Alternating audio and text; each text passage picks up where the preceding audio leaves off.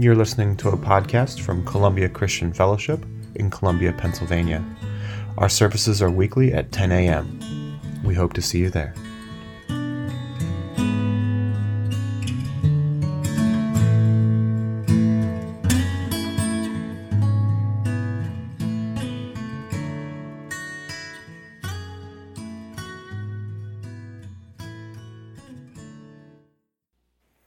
Just waiting for those who are still finding their seats to find their seats.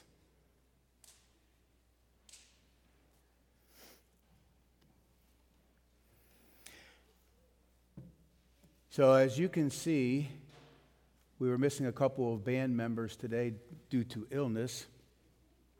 And I've been getting word that there seems to be a lot of illness.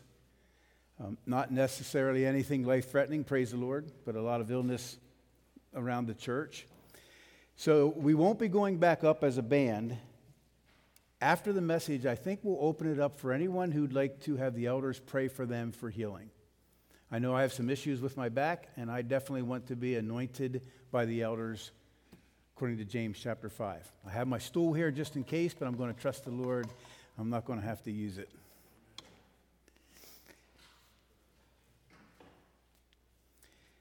So, by way of introduction, today's title is Legalism versus Grace, and it comes from it's an overview of Acts chapter 15. Acts 15 is a very lengthy chapter. We're going to break it down, at least today, into two segments.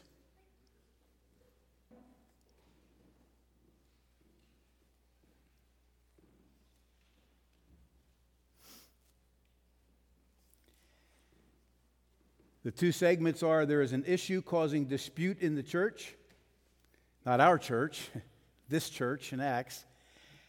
And the second part of that is going to be how they resolve the issue. So that's what we'll be looking at. Just a brief synopsis. There's an issue of dispute in the church. Some men from Judea began introducing legalism into the church in Antioch, Syria. The issue became intense. And it became very divisive. So we're going to look at the issue and then briefly how they resolved it. And then again next week, that resolution of that issue. But as always, brief review, catch up. We ended with Acts 14 2 weeks ago, verses 26 through 28. Finally, this is Paul and Barnabas returning back to Antioch. Finally, they returned by ship to Antioch of Syria, where their journey had begun. And upon arriving in Antioch, they called the church together. They reported everything God had done through them and how he had opened the door of faith to the Gentiles too. And they stayed there with the believers for a long time. So finally, they returned. This first official missionary tour has concluded. Paul and Barnabas back in Antioch, Syria, where everything had begun. Remember, the Holy Spirit said to those who were praying and fasting, set apart Paul and Barnabas for me for that mission. They went out on that mission. We've been studying that mission. Now they're back. In Antioch, they shared with the church all that God had done through them. The salvations, the discipleship, the miraculous signs and wonders, the opposition, the persecution. And they stayed with the believers there a long time when they're back in Antioch. Not sure how long, but they served in the church at Antioch for a long while. First missionary journey's over. They're back in Antioch. They're serving in that church. This is where we'll pick up the story today. Deb Fry, if you'll come. Rest of us will stand.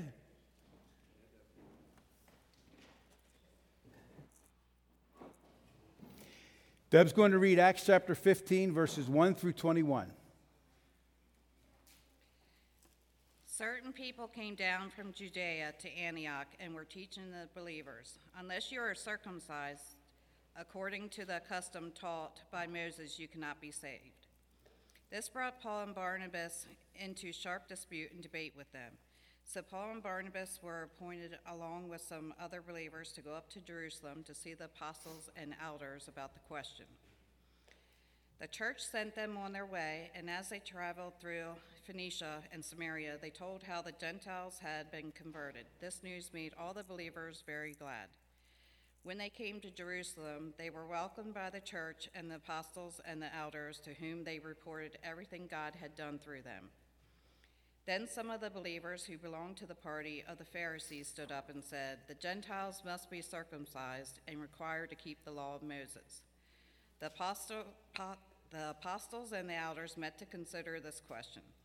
After much discussion, Peter got up and addressed them. "Brothers, you know that some time ago God made a choice among you that the Gentiles might hear from my lips the message of the gospel and believe. God, who knows the heart, showed that he accepted them by giving the Holy Spirit to them, just as he did to us. He did not discriminate between us and them, for he purified their hearts by faith. Now then, why do you try to test God by putting on the necks of the Gentiles a yoke that neither we nor our ancestors have been able to bear? No, we believe it through the grace of our Lord Jesus that we have been saved, just as they are." The whole assembly became silent as they listened to Barnabas and Paul telling about the signs and wonders God had done among the Gentiles through them. When they finished, James spoke up. "Brothers," he said, "listen to me. Simona has described to us how God first intervened to choose the people for his name from the Gentiles. The words of the prophets are in agreement with this, as it is written, 'After this I will return and rebuild David's fallen tent. In ruins I will rebuild and I will restore it, that the rest of mankind may seek the Lord, even all the Gentiles who bear my name, says the Lord, who does these things known from long ago. It is my judgment, therefore, that we should not make it difficult for the Gentiles who are turning to God. Instead, we should write to them, telling them to abstain from food polluted by idols, from sexual immorality, from the meat of strangled animals, and from blood. For the law of Moses had been preached in every city from the earliest times and is read in the synagogues on every Sabbath." Thanks, Deb. You may be seated. So let's get into the meat of this. While Paul and Barnabas were at Antioch of Syria, some men from Judea arrived. They began to teach the believers, unless you're circumcised, as required by the law of Moses, you can't be saved.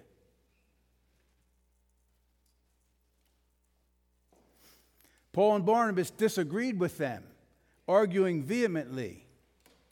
So an issue now has arisen in the church at Antioch. Some outsiders came into the church and began spreading false teaching. It says men from Judea. Most likely these were religious Jews from Jerusalem. It says they arrived, so they were definitely from out of the area. They were probably not believers because they're not referred to as such. They're just referred to as some men. Possibly they were Jewish religious leaders.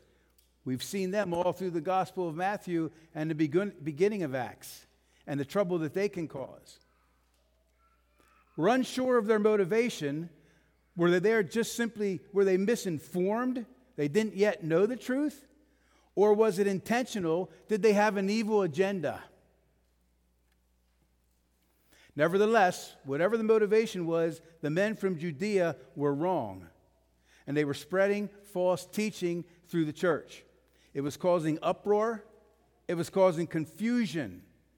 Confusion. That's what false teaching brings. Confusion in the church.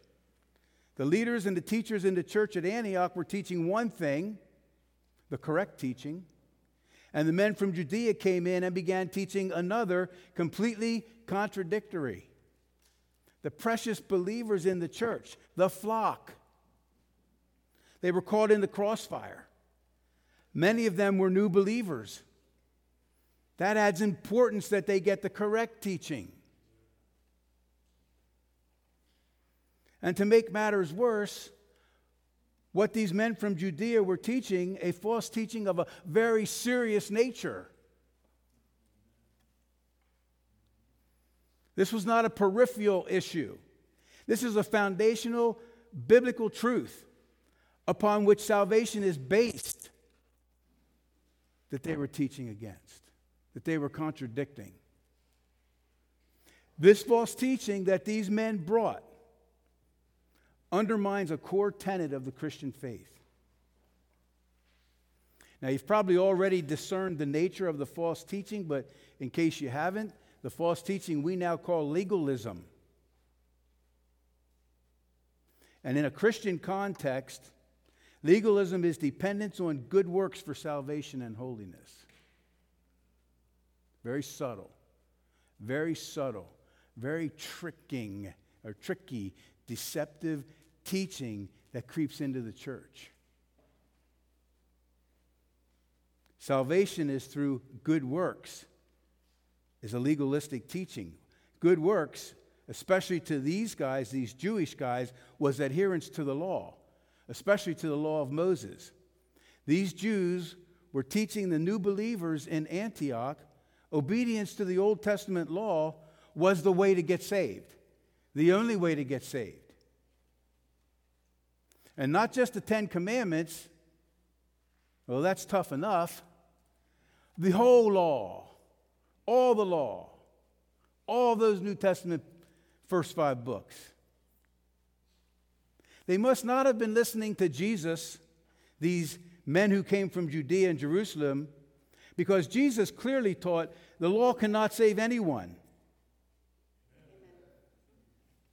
The law could save someone if we could keep it. But there's the rub. We can't keep it. See, the law is not the problem. The law is holy. We're the problem. We can't keep the law. Who here hasn't broken one of the 10 commandments in their life? Here's the bad news. If you broke one of those commandments, you are condemned to eternity in the lake of fire apart from God's presence. One of them. At one time. That ruined the whole deal because you weren't perfect. I'm not perfect. And the standard of getting into heaven is perfection. Perfect righteousness. We don't have it. We can't do it. So we're all lost and we're condemned to hell. According to the law, according to keeping the law, apart from Christ. The law cannot save anyone because we cannot keep the law. You got that? It's not the fault of the law. It's us. So what was the purpose of the law then? There is a purpose. The purpose of the law was to expose us as unable to keep it. Once there was a law and we saw what the law was, then we saw that we can't keep it, and then we realized we desperately need a Savior. And we need somebody to drive us, or that will drive us, that we need someone who's going to save us, someone who was able to keep the law, someone who has perfect righteousness, and that's Jesus. And so God made a way that we can get in, even though we can't keep the law. So there's a purpose for the law. These guys coming into the church telling these precious believers who had come to know Jesus, no, you have to keep the law to get saved. Can you imagine the confusion in the church? Can you imagine the uproar? Can you imagine the despair we thought we were in, and now we're right back where we started?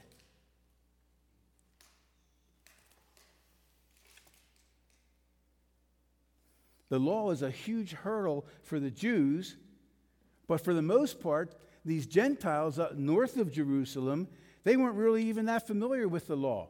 So they readily received the gospel of faith. And then these men from Judah appear and begin teaching this false doctrine. Put yourself in those new believers' shoes and how that would feel. What is going on? So that was back then. We don't have a problem with legalism today, right? Chuckles? Do I hear chuckles? For us today, it's far more than following. For us today, legalism is alive and well. For us today, it's more following man-made rules and regulations, more so than the Jewish law. Man-made rituals, man-made religious traditions, man-made practices, man-made lists of do's and don'ts. That's where the legalism comes in today. We don't really get caught up in the Jewish law so much, but many people today believe that some form of those above rules, regulations, rituals, traditions, practices, do's, don'ts, that they will be able to save us. They will be able to give us the holiness that we need and that we long for. And I would venture to say almost all of us have been in that place where we thought we could do something to be holy in it, to be holy. But here's the thing. We cannot be holy. We have no clue how badly sin has devastated the human race. We cannot be holy apart from Christ. And even after we get saved, we can't produce holiness on our own. That's why he gave us the Holy Spirit. Jesus died because we couldn't save ourselves, so he saved us.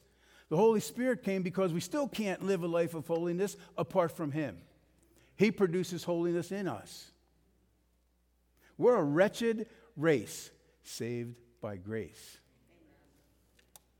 I grew up in a religious organization that embraces legalism. And I can tell you, when I was young at least, I tried hard to keep all the rules, all the rituals, all the regulations, and it never brought me salvation, and it never brought me holiness, and it never brought me peace or joy that I so longed for.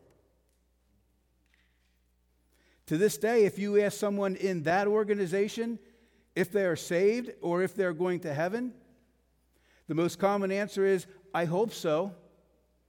And if you question why they hope so, the next answer is because I hope my good works outweigh my bad works.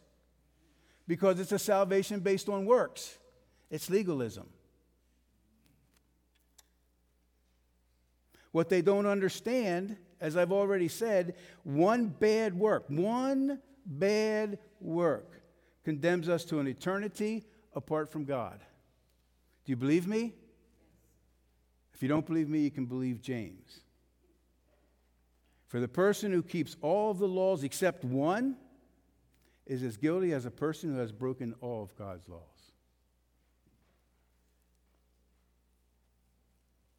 Ouch. We need Jesus, right? The message of Scripture is clearly counter to the teaching of legalism. Salvation and holiness do not come through good works. Ephesians 2. It is by grace you have been saved through what? It is by grace you have been saved through. It is by grace you have been saved through. And this is not even from yourselves. It is the gift of God. It's not of works, so that no one can boast. Just a few comments on this verse. The opposite of legalism is grace. A good definition of grace, you've heard it said as unmerited favor, and it is that. But a good definition of grace, a better definition in my mind, is this: God's help, God's empowerment, God's enablement, his aid. Whenever you come upon the word grace in Scripture, you can insert that definition of grace, and it fits. We are saved by God's help, by God's empowerment, by God's enablement, by his aid. He comes to our aid and helps us get saved because we can't even do that on our own. There's no one who seeks God. There's no one who understands. God has to first come and draw us and open our understanding so that we'll understand and we'll want to receive him. Then he has to help us receive him. So you've been praying for some unbelievers for quite a while, and you can't understand, and I can't, why it's taken them so long to come to know him. Do you realize how much has to be accomplished before a person comes to know the Lord? How much God has to do? That's why he says men should always pray and never give up. You got to keep praying, keep praying, keep praying, so he can keep working, because all this stuff has to be accomplished because we have become so wretched and devastated through sin. Not that everyone sitting in here is the worst sinner that ever lived, but when sin came into the human race, that's what it did to us.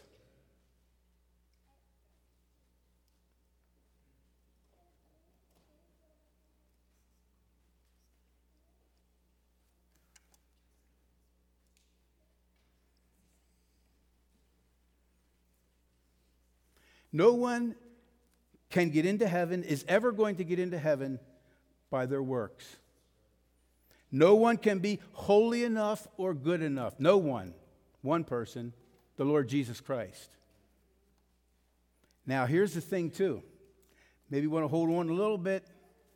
pew in front of you because it's a scary, scary ending if you try to get in by your works. It's a scary, scary ending to me. Most frightening verse in Scripture I'm going to show you, I'm going to share with you. It's in Matthew 7, it's 22 and 23. Many will say to me in that day, Lord, Lord, did we not prophesy in your name? In your name drive out demons. In your name perform many miracles. And then I will tell them plainly, I never knew you. Away from me, you evildoers. This is a picture of the great white throne judgment that Chris referred to last week in Revelation 20. And these are folks standing, as Chris pointed out, these are folks standing before the great white throne. This verse in Matthew 7, these verses expose a crowd trying to get in through their works. Notice all the mentions about what they did. Didn't we? Didn't we? Didn't we? We did this, we did that, we did this. No mention about what God did for them. What they did works. Not works like it's successful. Like they did their good works. What God did, grace. No mention here in this crowd, in this scenario of what God did for them. No mention of their dependence on trust in Him. No mention of faith. Didn't we? Didn't we? Didn't we? Shouldn't we get in because we did?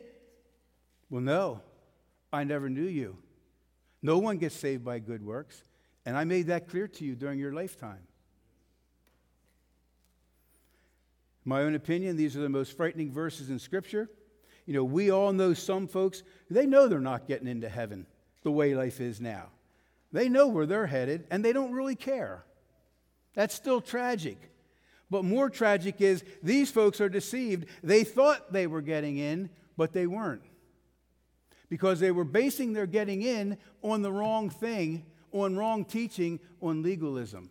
They thought they did something that was good enough, pleasing enough, that God would allow them in.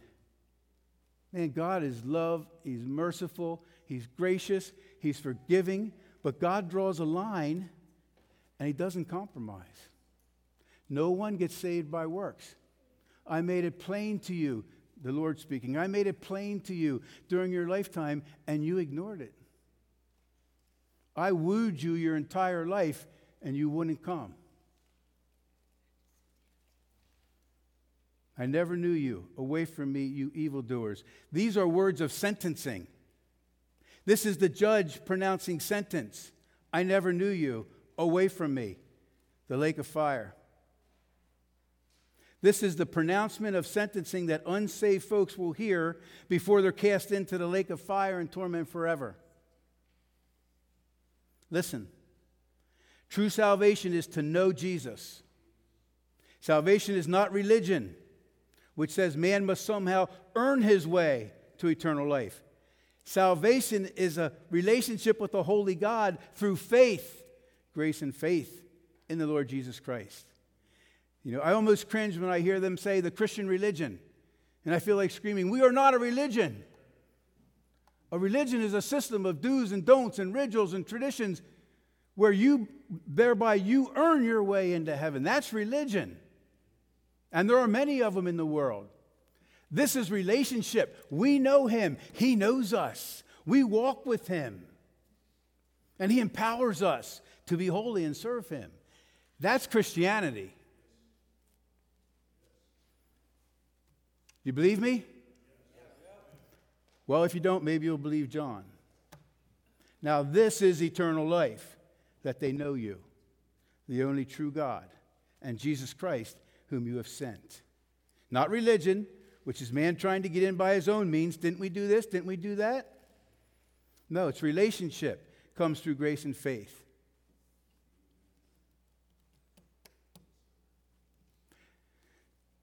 And yet these men from Judah and Jerusalem were coming into this precious church in Antioch and teaching, unless you are circumcised as required by the law of Moses, you cannot be saved. They were poisoning the pure faith of these Gentile new believers.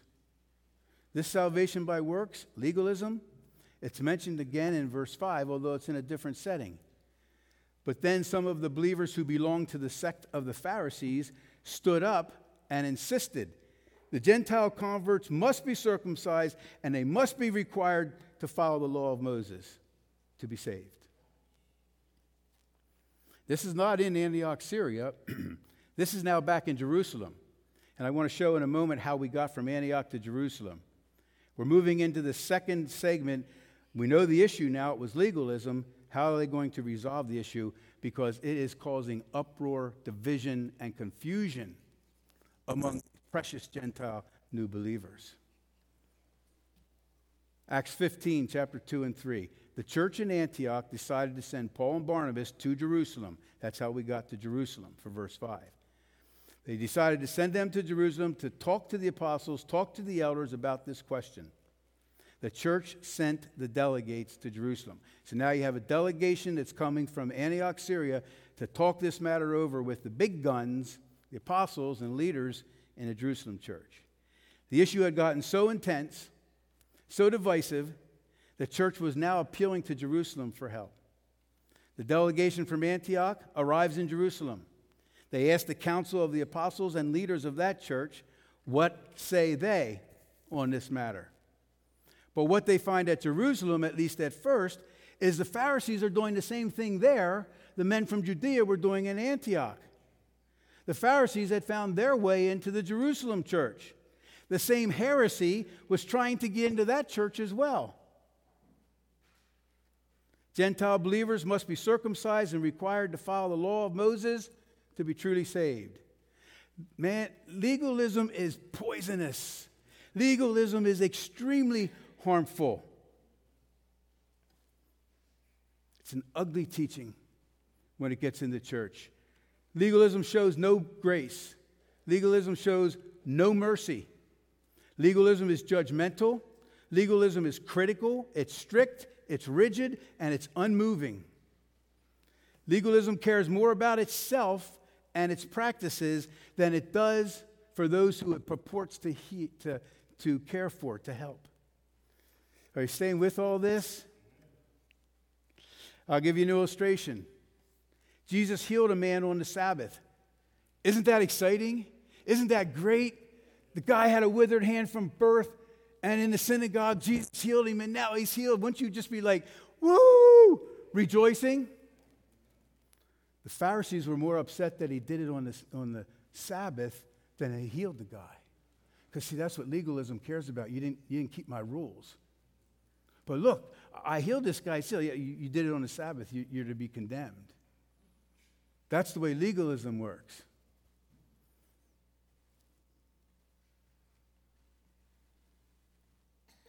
Legalism says, you must do this and woe to you if you don't. Grace says, you cannot do this on your own, but I will help you and there is mercy if you fail.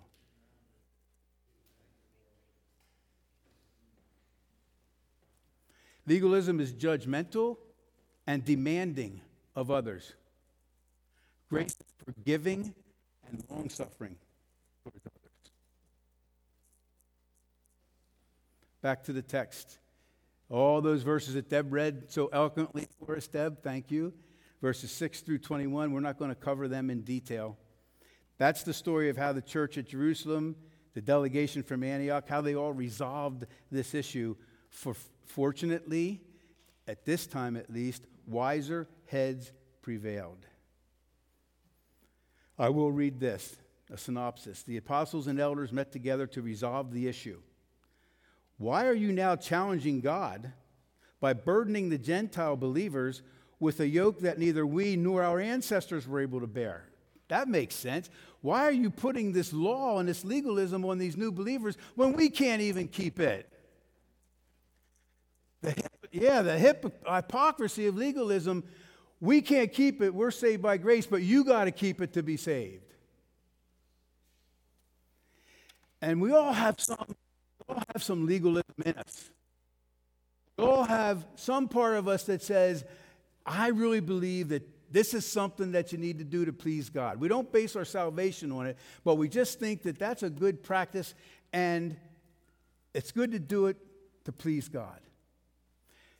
That is fine. No problem with that.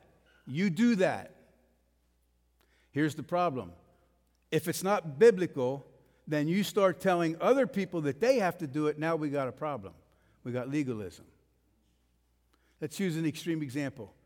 You feel that Christians should dress to the hilt for church. That's the only way to come to church. That's pleasing to God. That's fine. Dress like that and come to church. But don't try and force your style of dress on everybody else. You think, well, that doesn't even exist anymore, does it, Pastor? So, quick story. I invited a friend that Deb and I met this couple when we were out a couple Friday nights ago, and he's a drummer. We got talking about the band. I invited him to come and see our band. And last night he texted me and said he's coming. Well, ironically, half our band is missing because they're sick, and I felt compelled I had to tell him that he's going to come another time. But here's how it fits here.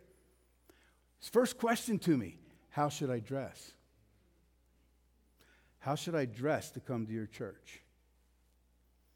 Yeah, it still runs deep, doesn't it? And I said, I go just like you saw me on Friday night. You come however you want to be dressed. We love you, not your clothes.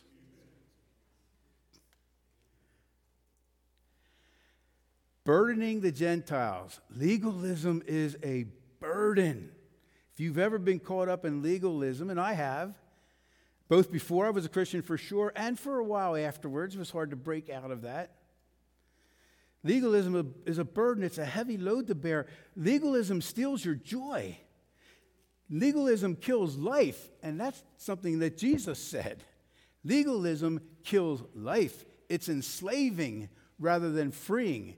And Jesus died to set us free, not to enslave us.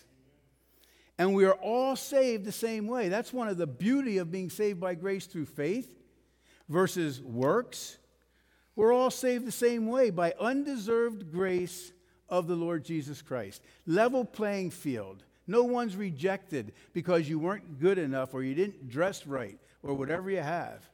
It's a level playing field. You've heard the saying, I'm sure, that even though Calvary was a hill, it was level ground at the foot of the cross. We're all saved by grace, not by works. No one will be saved by good works.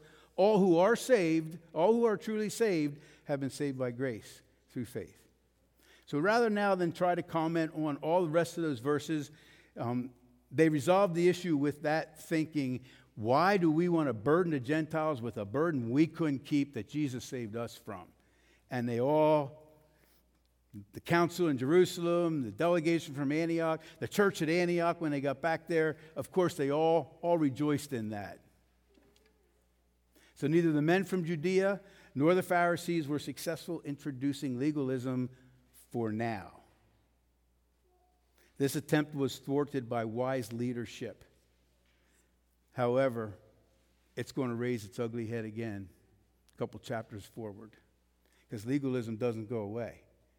One of Satan's favorite strategies to disrupt the church, to keep new believers from moving on in their faith.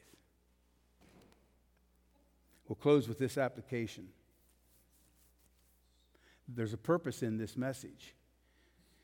You know, sometimes I know what God wants to say, but I don't know why he wants to say it. Sometimes I know what he wants to say and why he wants to say it, and that's the case today. The purpose of this message is to prepare this church to receive the harvest, to prepare this church to disciple the harvest. Did you get that? Not just to receive the harvest, but to what? Disciple the harvest. A few weeks ago, God challenged us with the call that many of us will be called to disciple new believers in the days ahead. Not just the pastor and the elders. Many of us, all of us really, if you're willing, will be called to disciple new believers. when, not if, when new believers and even unbelievers come in, and they are coming, they're going to bring a lot of baggage with them. They're going to bring a lot of stuff from the world. They're going to bring a lot of stuff from their past, just like you did and just like I did. Heck, the people start coming into church, they might not even know how to dress right. They might not even know how to act properly in church. It may get on our nerves. It will challenge us. It's going to stretch us. The question is, will we offer them legalism? No. You have to do it this way. This is how it's done. Will we offer them legalism, or will we offer them grace? One disclaimer on this. I'm not talking about compromising truth. I'm not talking about anything and everything goes. I'm not talking about straying or compromising God's word. Grace, we're offering grace, but grace does not compromise truth. Grace does not compromise God's word. God does not compromise truth. God does not compromise his word. What's said in his word goes. But, on the other hand, God is full of mercy. God is long-suffering. God is forgiving. God is a God of second chances, and so on. And a good thing he is, because if he wasn't, we'd all be in a peck of trouble, wouldn't we? Amen. So if you'll stand with me, and here's what we're going to do. We're not going to play after the message. I think I may have said that. If I didn't, I was planning to. Deb's going to come and pray.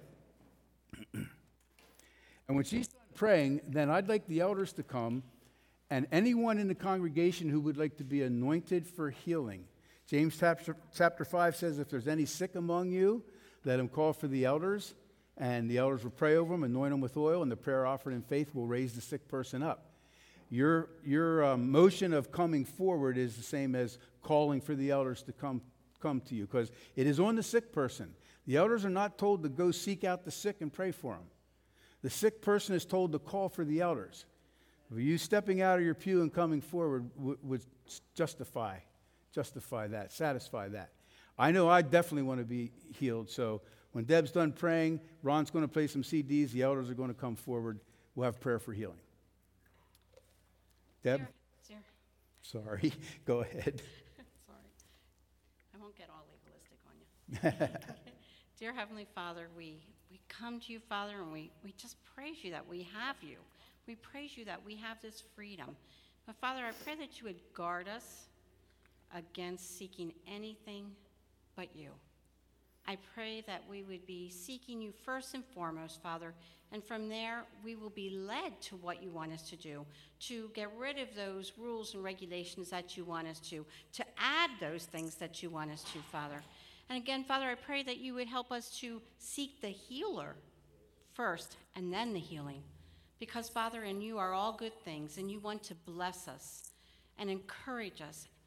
So, Father, I just pray that you would just give us a peace today, a peace to be seeking you, Father, a peace to know that you're with us, a peace to go out, Father, and to testify for you.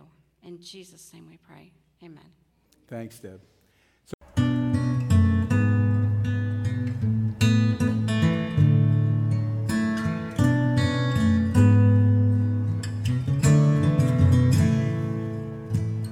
Thank you for listening to our weekly message. To connect with us, visit our website at blesscolumbia.org.